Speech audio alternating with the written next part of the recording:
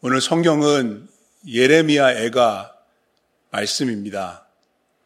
애가, 슬플 애, 노래가, 눈물의 노래라는 뜻입니다.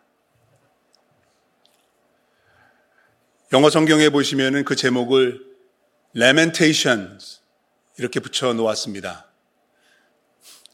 Lament, 탄식시라는 뜻인데요. 예레미야 애가는 5편의 눈물을 머금은 탄식시로 이루어져 있습니다. 시편에도 탄식시가 나옵니다. 총 150편의 시편 가운데 3분의 1 이상이 50편이 넘는 시가 탄식시로 되어 있습니다. 그런데 예레미야 애가는 처음부터 끝까지 1장부터 5장까지가 모조리 탄식 시입니다. 예레미야는 왜 그렇게 탄식할 수밖에 없었을까요? 흐르는 눈물을 멈추지 못하고 왜 이 탄식시를 지어서 우리에게 전해 주었을까요? 이미 잘 알고 계시는 분들도 계시겠지만 우리 주님 오시기 전 586년도에 유다의 마지막 왕 시드기야 때의 일인데 이스라엘이 예루살렘이 바벨론의 침공을 받고 약 1년 반가량 예루살렘 성이 포위 공격을 당하게 됩니다. 그 기간 동안에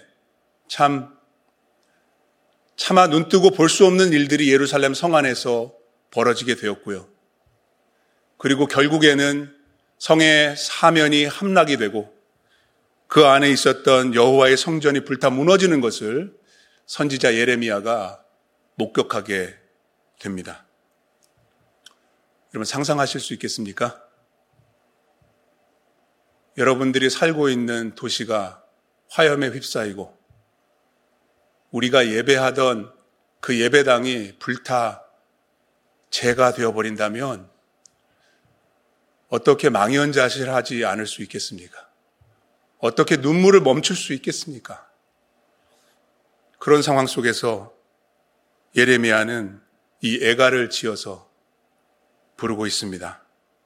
절망의 깊은 수렁에 빠져서 하나님 앞에서 탄식하고 있습니다. 여러분 예레미야 애가 시작하는 부분을 한번 같이 보실까요? 성경에서 1장을 좀 펴보시면은 거룩한 상상력을 동원하셔서 무너지는 예루살렘 성벽과 불타고 있는 여호와의 성전을 배경을 두시고 이 성경을 한번 같이 보면 좋겠습니다. 제가 봉독해 드리겠습니다. 예레미야가 1장 1절부터 4절까지입니다. 슬프다 이 성이여 전에는 사람들이 많더니 이제는 어찌 그리 적막하게 앉았는고 전에는 열국 중에 크던 자가 이제는 과부같이 되었고 전에는 열방 중에 공주였던 자가 이제는 강제 노동을 하는 자가 되었도다. 밤에는 슬피 우니 눈물이 뺨에 흐르며 사랑하던 자들 중에 그에게 위로하는 자가 없고 친구들도 다 배반하여 원수들이 되었도다. 유다는 환난과 많은 고난 가운데 사로잡혀 갔도다. 그가 열국 가운데 거주하면서 쉴 곳을 얻지 못하며 그를 핍박하는 모든 자들이 궁지에서 그를 뒤따라 잡았도다. 시온의 도로들이 슬퍼하며 절기를 지키러 나아가는 사람들이 없음이로다. 모든 성문들이 적막하며 제사장들이 탄식하며 처녀들이 근심하며 시온도 곤고를 받았도다.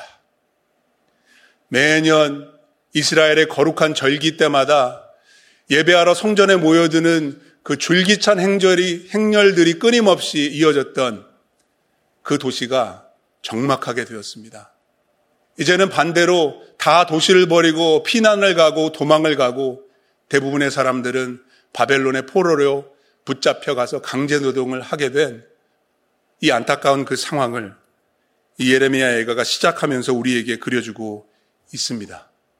그런데 이 슬픔은 처음부터 끝까지 계속됩니다. 5장으로 한번 가보실까요? 예레미야 애가의 마지막 부분입니다. 마지막은 기도로 끝나는데 이 기도 가운데 희망을 찾는가 싶더니만 결국에는 절망으로 끝납니다. 너무 안타깝습니다. 5장 20절부터 보겠습니다. 주께서 어찌하여 why 주께서 어찌하여 우리를 영원히 잊으시오며 우리를 이같이 오래 버리셨나이까? 여호와여 우리를 주께로 돌이키소서. 하나님의 응답을 간구하면서 간절히 회복을 구하고 있습니다. 그리하시면 우리가 주께로 돌아가겠사오니 우리의 날들을 다시 새롭게 하사 옛적 같게 하옵소서. 여기에서만 끝날 수 있으면 얼마나 좋겠습니까마는 한 절 더 있습니다. 절망입니다. 22절 같이 한번 읽어볼까요? 주께서 우리를 아주 버리셨사오며 우리에게 진노하심이 참으로 크시니이다. 예레미야 애가는 단조로 시작해서 단조로 끝납니다. 마이너 키에서 마이너 키로 처음부터 끝까지 절망이 끝이 없이 그 나락으로 한도 없이 떨어지는 것 같은 그런 낙심을 경험하게 됩니다. 오늘 본문이 담겨 있는 3장도 예외는 아닙니다. 3장으로 가시면은 5장 가운데 중간에 있는 그 시가 되겠는데요. 예레미야가 이제는 그 도시와 백성들의 고통을 스스로 품습니다.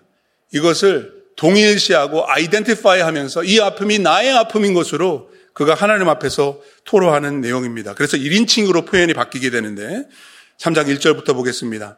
여호와의 분노의 매로 말미암아 공한 강하는 자는 나로다.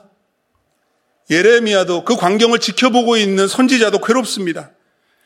2절에 나를 이끌어 어둠 안에서 걸어가게 하시고 빛 안에서 걸어가지 못하게 하셨으며 온통 어둠뿐입니다. 절망의 연속입니다. 3절에 종일토록 손을 들어 자주자주 나를 치시는도다. 괴롭습니다. 고통스럽습니다. 17절로 내려와서 보겠습니다. 예레미야가 계속해서 말합니다.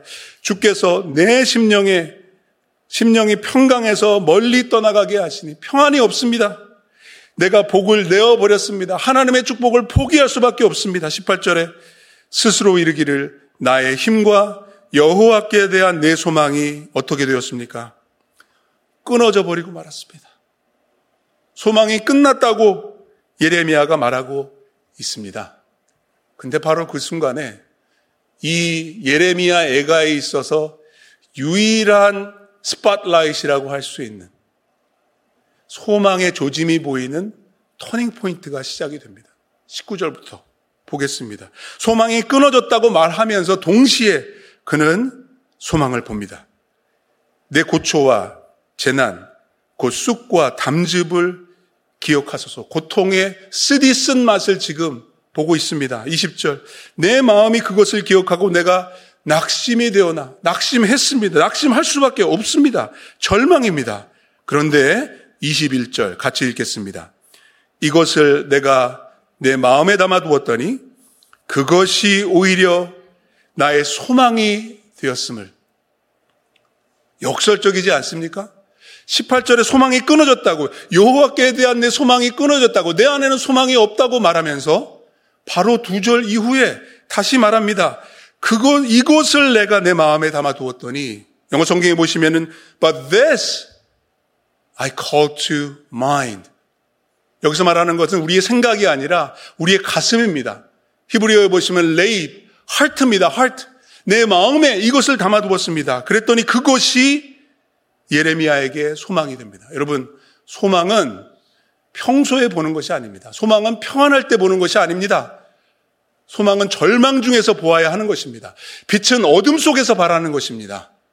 어두운 세상에 빛이 되기 위해서 우리 주 예수 그리스도께서 오셨습니다. The light shines in the darkness. 예레미야는 절망 속에서 이것을 마음에 두고 그것이 소망이 되었다고. Therefore I have hope. 나에게 소망이 남아있다고 고백합니다. 지금 열린문 믿음의 가족분들 가운데는 이 절망 속에서 소망을 보아야 하실 분들이 더러 계십니다. 사실 이 메시지는 오늘 교회와 성도님들과 나누기 위해서 준비하기 시작했지만 시간이 지나갈수록 그 누구보다도 저에게 필요한 말씀이었습니다. 지난주에 제가 섬기는 GC의 한 집사님께서 갑자기 돌아가셨습니다. 아침까지만 해도 괜찮으셨는데 낮에 가족들이 가보니까 이미 숨을 거두신 후였습니다. 엊그제 금요일에 학원 예배를 드리면서 참 힘들었습니다.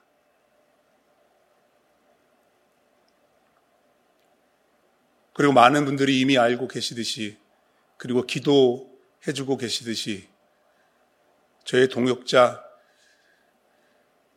우리 박형 목사님 사모님께서 또 사고를 당하시고 우리 곁을 떠나셨습니다. 지난 일주일 하루하루 어떻게 지내왔는지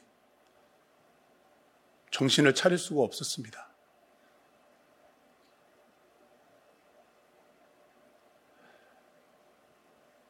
제가 그러면은 당사자분들은 얼마나 아직도 힘들고 고통스러우시겠습니까?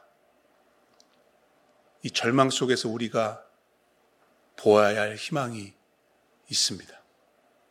예레미야가 소망이 끊어졌는데 오히려 나의 소망이 되었다라고 하는 그 소망을 우리는 발견해야 합니다. 예레미야는 이것을 내 마음에 담아두었다고 말하고 있습니다. 그 이것은 우리가 이제 좀 더 깊이 살펴볼 22절에서 24절까지의 말씀에 나오는 하나님에 관한 진리입니다. 예레미야가 믿는 하나님, 절망 속에서 고통 중에서 우리가 놓지 말고 붙잡아야 될 그 하나님, 우리는 하나님을 붙잡아야 합니다. 하나님을 보아야 합니다. 소망은 하나님께 있기 때문입니다. 그 소망을 발견하는 귀한 이 시간이 되기를 간절히 기도합니다. 첫째, 우리는 하나님의 인자하심을 기억해야 합니다. 22절 말씀해 보시면 여호와의 인자와 긍휼이 무궁함으로 우리가 진멸되지 아니함이니이다. 물론 히브리어 원문을 보시면 그렇게 번역될 수도 있지만 또 다르게 번역될 수도 있습니다. 영어 성경에 보시면은 킹 제임스 버전 같은 경우에는 개역 개정과 비슷하게 번역을 해왔지만 제가 읽는 English Standard Version ESV 같은 경우에는 새 번역과 같이 다르게 번역을 해놓았습니다. 두 가지가 다 가능한데 저는 새 번역이 보다 정확하다고 생각을 하거든요. 주의 한결같은 사랑이 다함이 없고 그 긍휼이 끝이 없기 때문이다. 우리가 절망 속에서 소망을 볼 수 있는 이유는 주의 한결같은 사랑, 히브리어로 헤세드입니다. 헤세드. 그리고 그 긍휼, 레켐, 그것이 다함이 없고 끝이 없기 때문이라는 것입니다. 오늘은 히브리어를 제가 여러분들과 좀 나누기를 원합니다. The steadfast love of the Lord. 헤세드. 새 번역에 한결같은 사랑, 개역개정에는 인자라고 되어 있습니다. 여러분, 이 사랑은 하나님의 언약적인 사랑입니다. 그래서 여호와의 인자라고 예레미야가 고백하고 있습니다. 하나님께서 이스라엘의 하나님이 되시고 이스라엘 백성은 하나님의 백성이 되겠다고 하나님이 약속하셨습니다. 하나님은 그 약속을 끝까지 지키신다는 것입니다. 그래서 헤세드라는 하나님의 사랑은 그 사랑의 의지적인 표현입니다.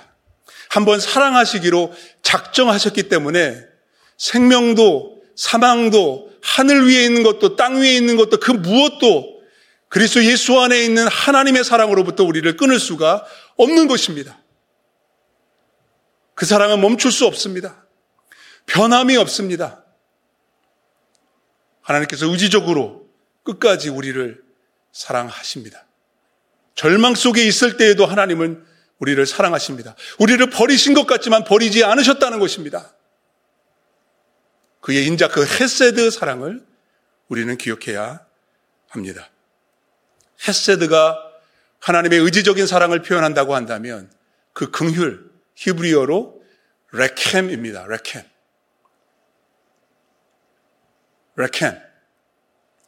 스크린에서 보시듯이 이 레켐이라는 히브리어는 긍휼로도 번역될 수 있지만 직역을 하면은 자궁입니다. 태입니다. 태. 그래서 창세기 29장 31절 말씀해 보면 이 레켐이라는 단어가 나오는데 여호와께서 레아가 사랑받지 못함을 보시고 그의 태를 여셨으니 그 태라는 단어가 레켐입니다. 라헬은 자녀가 없더라. 여러분 이 스토리 잘 아시죠? 라헬은 한동안 아기를 가질 수가 없었는데 사랑받지 못하던 레아에게 하나님의 사랑을 표현해 주시고 그의 태를 열어주셨는데 그 태가 바로 긍휼입니다. 레켐입니다. 그래서 이 긍휼이라는 단어는 하나님의 감성적인 사랑의 표현입니다. 마치 임신한 어머니가 그 태중에 있는 아이를 돌보듯이 느끼듯이 하나님의 그 절절하신 사랑, 하나님의 그 감성, 애타게 우리를 찾으시고 애타게 우리를 지키시는 그 하나님의 사랑이 식어지지 않는다는 말입니다. 하나님은 우리를 의지적으로 사랑하시고 우리를 헌신적으로 사랑하시고 그 사랑을 끊을 수 없고 그 사랑이 다함이 없을 뿐만 아니라 하나님은 우리를 애절하게 사랑하십니다. 우리의 고통을 함께 느끼십니다. 마치 임신한 산모가 태중에 있는 아이의 그 심장을 느끼듯이 우리 가슴의 고통을 하나님께서 느끼시면서 지금도 우리를 그 식지 않는, 식을 수 없는 그 사랑으로 우리를 사랑하시는 줄로 믿습니다. 그래서 이사야서 54장 10절에서 그 헤세드와 그 레켐의 하나님의 그 사랑을 이렇게 선포해주고 있습니다. 산들이 떠나며 언덕들은 옮겨질지라고 세상이 변해도 나의 자비는 헤세드입니다. 그 자비라는 단어가 헤세드예요. 인자예요. 나의 자비는 내게서 떠나지 아니하며 나의 화평의 언약은 흔들리지 아니하리라. 너를 긍휼히 여기시는 여호와께서 그 긍휼이 바로 레켐입니다. 헤세드와 레켐의 하나님께서 우리를 붙들고 계십니다. 그 사랑은 다함이 없습니다. 그 사랑에는 끝이 없습니다. His love never fails. 그리고 예레미야는 이렇게 23절에 그 인자와 그 긍휼에 대해서 말합니다. They are new every morning. 이것들이 아침마다 새로우니. 하나님의 인자와 긍휼이 변함없는, 끊임없는, 다함없는 그 하나님의 사랑이 아침마다, 날마다 새롭다는 것입니다. 아침마다 새로우니 그 말씀을 보시면 여러분들은 무엇이 떠오르십니까? 저는 광야의 만나가 생각이 납니다. 하루가 지나고 아침이 오면 하늘에서 만나가 내려와 있습니다. 그 다음 날에도 하늘 문을 여시고 하나님께서 은혜를 내려주십니다. 하루치만 주십니다. 그 하루를 버틸 수 있도록, 그 하루를 연명할 수 있도록 아무것도 없는 광야에서 하나님이 그분의 인자와 긍휼을 날마다 아침마다 새롭게 베풀어 주십니다. They are new every morning. 저는 오늘 예배를 시작한 주님이 가르쳐 주신 기도가 또 생각이 납니다. 오늘 우리에게 일용할 양식을 주시옵고 Give us today our daily bread. 그 은혜가 오늘 주어졌고 내일 아침 또 예비될 것입니다. New every morning. 어김없이, 변함없이 하나님의 인자하심과 자비하심과 긍휼하심과 사랑하심이 날마다 우리에게 임하게 될 줄로 믿습니다. 저는 지난 한 주간 동안 이 은혜를 매일매일 경험하며 살았던 것 같습니다. 지난주 금요일 우리 박재희 사모님께서 갑작스럽게 사고를 당하시고 병원으로 옮겨지신 후에 그 저녁부터 저희 넥스트 리더들과 함께 온라인으로 모여서 기도하기 시작했습니다. 저희들에게는 너무나도 절박한 상황이었고 밤을 지새우면서 기도할 수밖에 없는 그런 상황이었습니다. 그런데 믿음이 없는 저에게는 한편으로는 미안한 마음과 또 한편으로는 또 걱정스러운 그런 마음도 있었습니다. 이렇게 계속 기도할 수 있을까? 우리 청년들이 온라인으로 30분씩 간격으로 사인업을 하고 밤새 기도를 해주기로 하는데 그 다음 날에도 매일 밤 10시에 저희들이 온라인으로 모여서 기도하고 사인업 쉿을 하루씩 연장을 하는데 말입니다. 우리가 계속 기도할 수 있을까? 그런 염려가 솔직히 제 마음속에 있었습니다.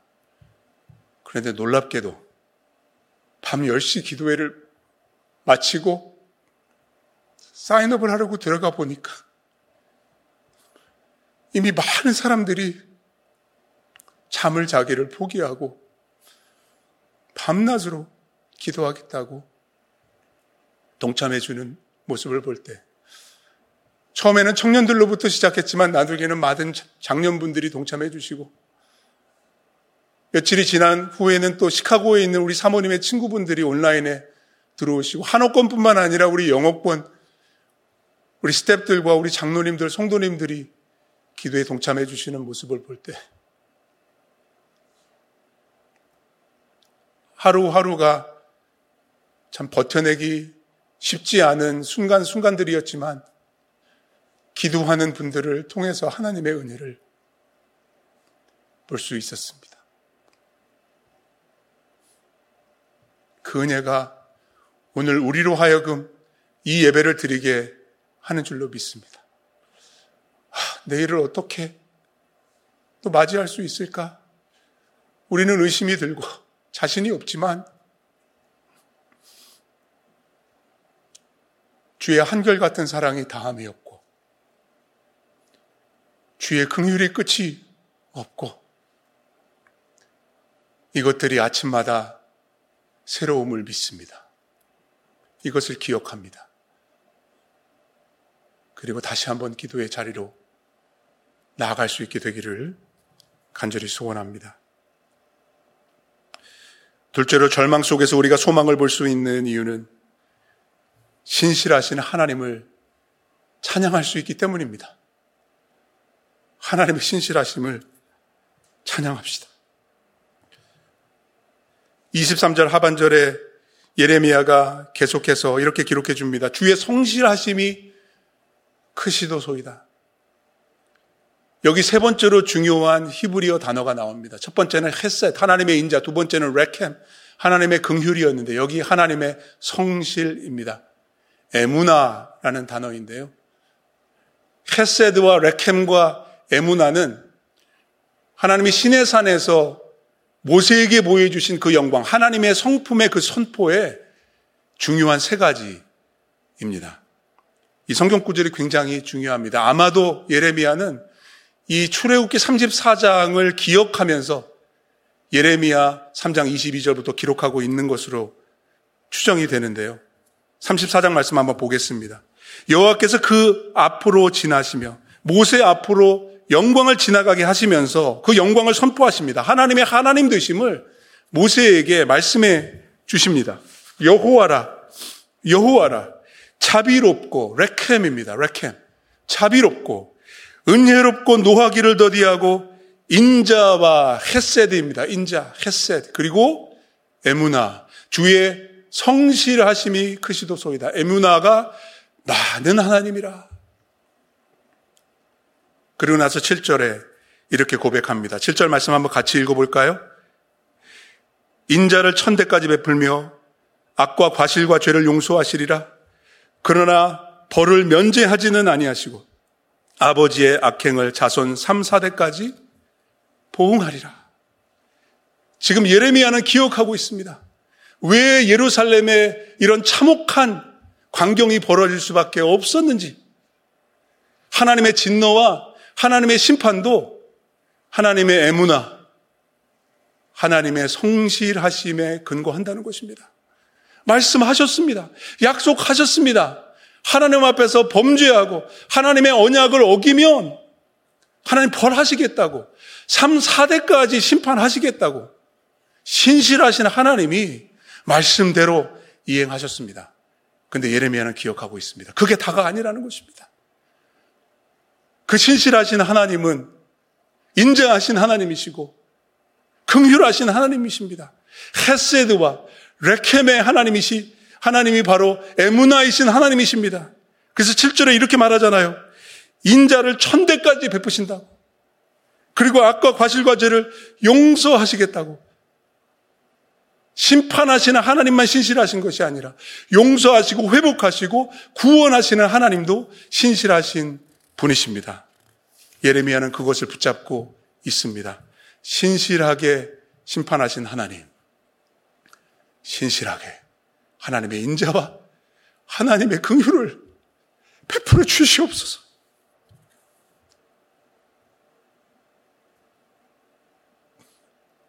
이것이 소망이 되는 것입니다. 그래서 어떤 사람이 이 소망이라는 영어 단어 hope를 이렇게 표현해 놓은 것을 본 적이 있습니다. 소망이 무엇이냐? Hope is holding on to God's promises each day. 날마다 매일매일 하나님의 신실하신 그 약속을 붙잡고 살아가는 것. 이것이 소망인 것입니다. 그래서 예레미야는 고백합니다.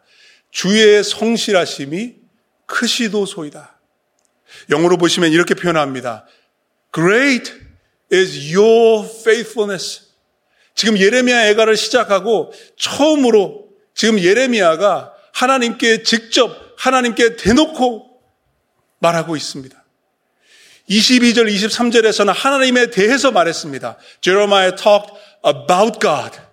근데 23절 뒷부분에 가서는 예레미야가 하나님께 말하고 있습니다. He's talking to God in praise. In praise. 하나님의 성실하심을 크다고 찬송하고 있습니다. 여러분, 이 신실함이라는 것은 말입니다. 단 0.00001%만이라도 신실하지 않으면 신실하다고 말할 수 없는 것입니다. 이 신실함은 절대적인 개념입니다. 예를 들어서 어떤 남편이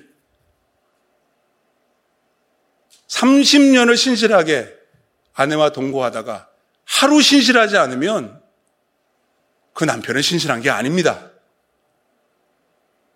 여러분, 하나님은 100% 신실하십니다. 항상 신실하십니다. 영원히 신실하십니다.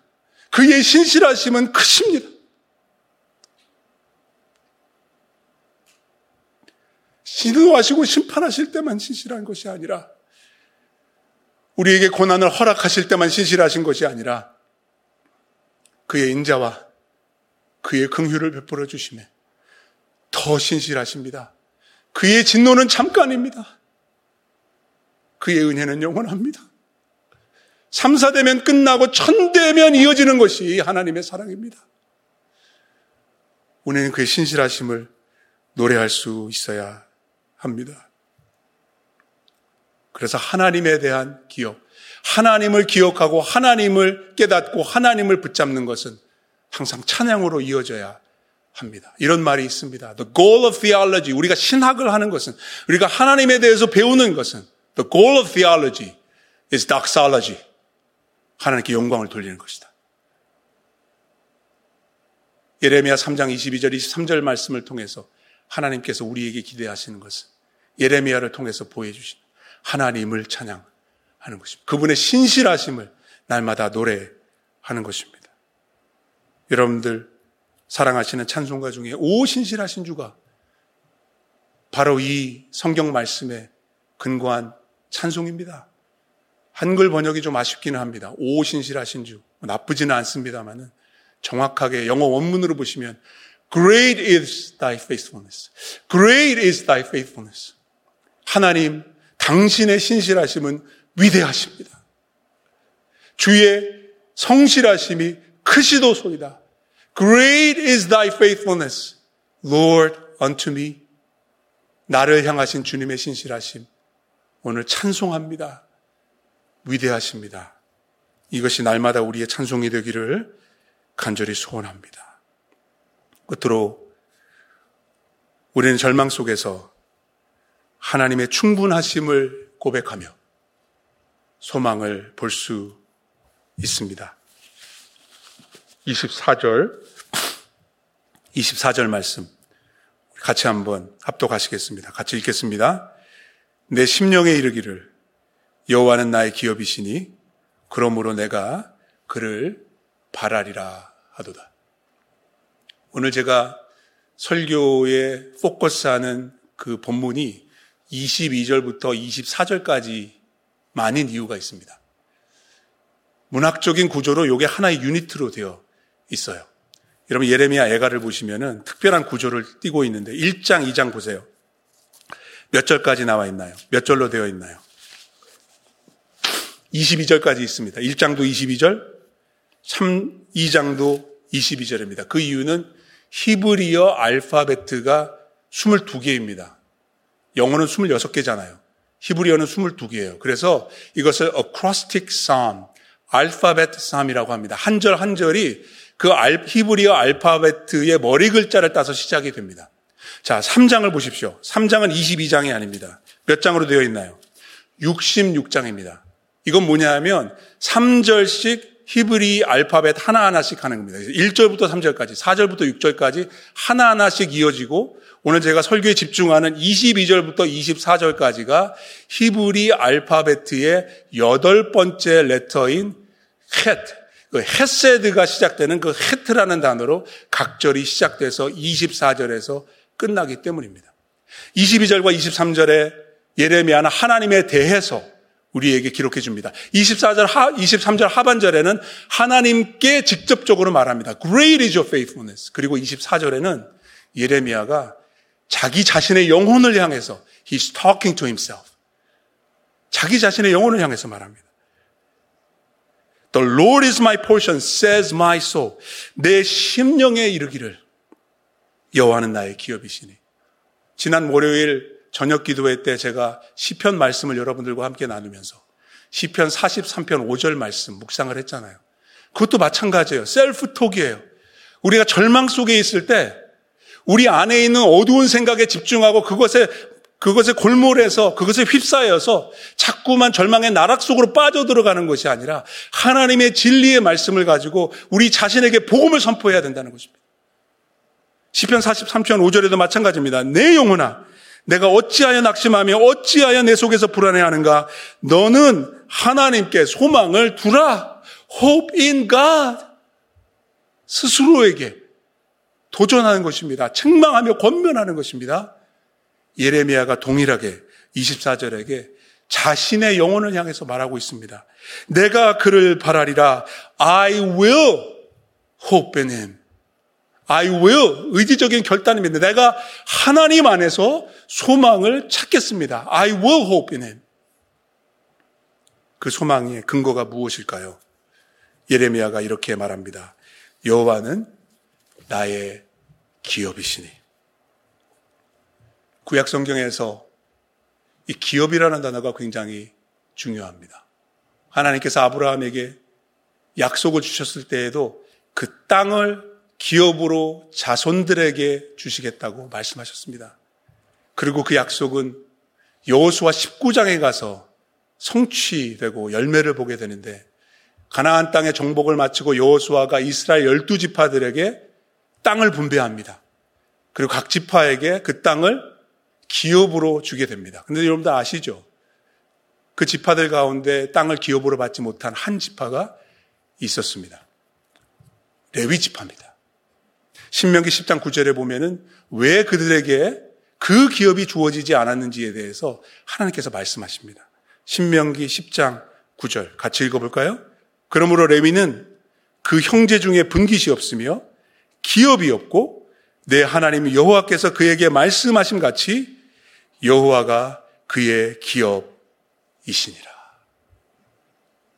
예레미야는 아마도 24절 나에게 아직 소망이 남아있는 이유는 여호와가 나의 기업이시기 때문입니다 라고 기록했을 때 아마도 신명기 10장 9절 말씀을 염두에 두고 있는 것 같습니다. 왜냐하면요, 땅을 기업으로 얻었다가 상실하게 되었기 때문입니다. 예루살렘 성에서 절대로 무너지지 않을 것 같은, 한 번도 무너지지 않았던, 히스기야 때에도 포위 공격을 당했지만 무너지지 않았던 그 성이 무너져 버렸습니다. 그 약속의 땅에서 추방을 당했습니다. 바벨론의 포로로 끌려갔습니다. 한 평의 땅도 남지 않았습니다.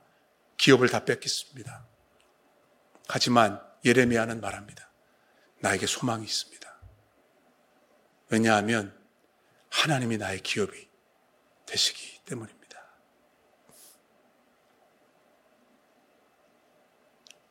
지금 우리가 이 어려운 시간을 지나가면서 많은 것들을 상실하고 있습니다. 자유롭게 활동할 수가 없습니다. 밖에 나갈 수도 없고 교회에 올 수도 없습니다. 직장을 잃어버리신 분들도 계십니다. 인컴 소스를 상실하신 분들이 계십니다. 사업이 문을 닫으신 분들이 많습니다. 그리고 안타깝게도 사랑하는 가족을 잃은 분들도 계십니다. 많은 것을 잃어버렸습니다. 하지만 우리가 절대로 잃어버리지 않는 하나님이 계십니다. 세상에 있는 모든 것을 다 잃어버려도 영원한 것은 없습니다. 그러나 영원하신 하나님, 인자하신 하나님, 긍휼하신 하나님, 신실하신 하나님이 모든 것을 다 잃어버렸을 때에도 우리의 기업이 되십니다. 주님 한 분만으로 충분하다고 고백할 수 있는 우리가 될 수 있으면 참 좋겠습니다. 1994년도에 아프리카 루안다에서 내란이 일어나고 대량 학살로 인해서 많은 사람들이 희생당하고 고난을 당했을 때 어떤 믿음의 한 사람이, 크리스천이 가족들을 다 잃고 집도 잃고 소유도 다 불타버리고 없어진 상태에서 길거리에 그냥 널브러져서 이런 말을 하는 것을 어떤 선교사님이 들으셨답니다.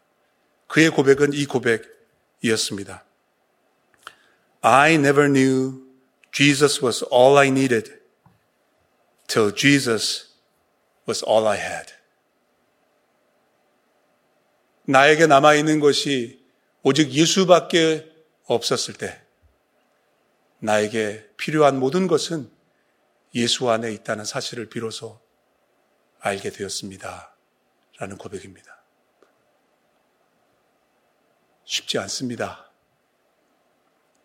은혜 아니면, 믿음 없으면 불가능합니다. 하지만 하나님 신실하시기 때문에 하나님의 그 인자와 그 긍휼이 끝이 없고 아침마다 새롭기 때문에 하나님이면 충분합니다. 하나님의 충분하심을 예수 안에서 우리가 경험할 수 있습니다. 라고 고백할 수 있는 것입니다. Until Jesus is all we have, then we will confess Jesus is all we need. 지난 주일을 우리가 부활주일로 물론 온라인으로 예배할 수밖에 없었지만 그 성도님들의 그 문안 인사 영상과 또 할렐루야 찬양대의 그 아름다운 찬양으로 저희들이 감격스럽게 온라인 예배를 드릴 수가 있었습니다. 하나님께 감사드립니다. 근데 그 주일을 그렇게 은혜롭게 보낸 것은 저희들만이 아니었던 것 같습니다. 브라질 저도 못 가봤지만 수도인 리오데자네이루에 가시면은 구세주 그리스도의 상, 그 유명한 그 상이 세워져 있잖아요. 거기에 특별한 프레젠테이션이 이루어지고 그 앞에서 예배를 드렸는데 이런 조명이 그리스도 상 위에 비춰졌다고 합니다. 코로나 바이러스로 인해서 목숨을 걸고 병원에서 일하는 의사들과 간호사들을 격려하는 그들의 손길을 통해서 예수님께서 치유하시고 역사하고 계시다는 리마인더가 됐겠죠. 그리고 나서 그 동상 위에 각 나라의 코로나 바이러스로 인해서 고통당하고 있는 그 나라들의 국기들이 이렇게 넘어가면서 그 밑에 감사하다는, 그리고 우리에게 소망이 있다는 그런 메시지가 뜨기 시작했습니다. 저 오브리가도라는 말은 포르투기스인데요. 브라질이 이제 포르투갈어를 쓰니까 땡큐라는 뜻이라고 합니다. 그리고 나서 여러 나라의 국기, 한국 국기도 나옵니다. 그리고 미국 국기가 뜨면서 밑에 호프라고 영상이 떴습니다. 중국과 미국과 이태리와 한국. 여러분, 우리의 소망이 어디에 있습니까? 열방의 소망이 되시는 분은 예수 그리스도이신 줄로 믿습니다. 그분 안에 소망이 있습니다. 예수 안에 소망이 있습니다. 그분은 우리의 죄를 위해서 십자가로 가셨습니다. 무덤에 들어가셨다가 사흘 만에 부활하셨고 승천하셨습니다. 그리고 우리를 위해 다시 오실 것입니다. 그래서 그분은 베드로 사도가 우리에게 기록해 준 것 같이 산 소망이 되십니다. 그분이 우리의 리빙 호프가 되십니다. 그분 안에서 절망의 나락에 떨어졌을지라도 다시 한번 소망의 빛을 볼 수 있는 저와 여러분들 되시기를 간절히 소망합니다. 하나님의 인자하심을 기억하십시오. 하나님의 신실하심을 찬양하십시오. 그리고 오늘도 하나님의 충분하심을 고백하며 그분께 나아가는, 예배와 기도로 나아가는 우리 모두가 되기를 간절히 바랍니다. 같이 기도하시겠습니다.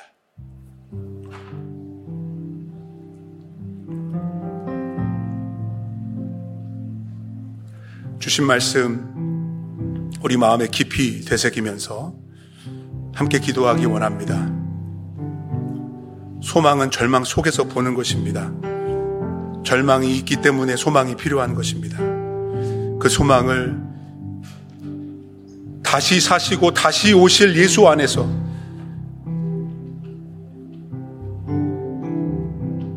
When Jesus is all we have, Jesus is all we need. 하나님의 충분하심을 담대히 고백할 수 있는 그 은혜를 구하며 우리 기도의 자리로 함께 나아가도록 하겠습니다. 기도하시겠습니다. 주님,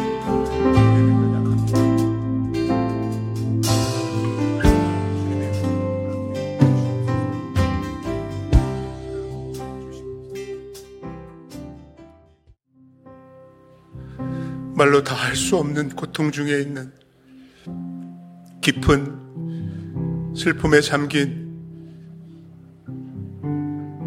믿음의 가족들을 주님 기억하시고 날마다 순간순간마다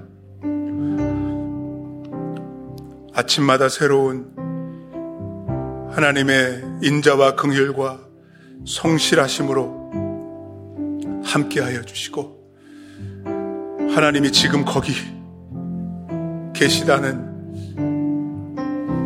그 약속을 놓치지 말게 하여 주시옵소서. 어두운 세상의 빛으로 오신 주님, 어두워지는 우리의 마음이 더 어두워지지 않도록 소망의 빛으로 임하여 주시옵소서.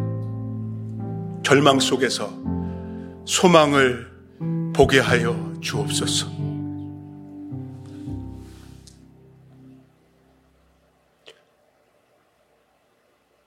지금은 우리의 산 소망이 되시는 more than enough, 충분하신 우리 주 예수 그리스도의 한량없는 은혜와 그 아들을 십자가에 내어주시고 못 박으시기까지 사랑하셨고 아무도 끊을 수 없는 다음 없는 그 사랑으로 지금도 우리를 붙드시는 성부 하나님의 그 무한하신 그 사랑과 그 은혜, 그 사랑 가운데 오늘을 견디게 하시고 버틸 수 있도록 도우시는 성령 하나님의 교통하심과 인도하심이 절망 속에서 소망을 보기를 간절히 소원하는 모든 성도들 머리머리 위에, 그리고 주께서 오늘도 은혜 가운데 붙드시고 세워나가시는 열림은 공동체 위에 이제로부터 항상 영원토록 함께 없으기만을 간절히 축원하옵나이다. 아멘.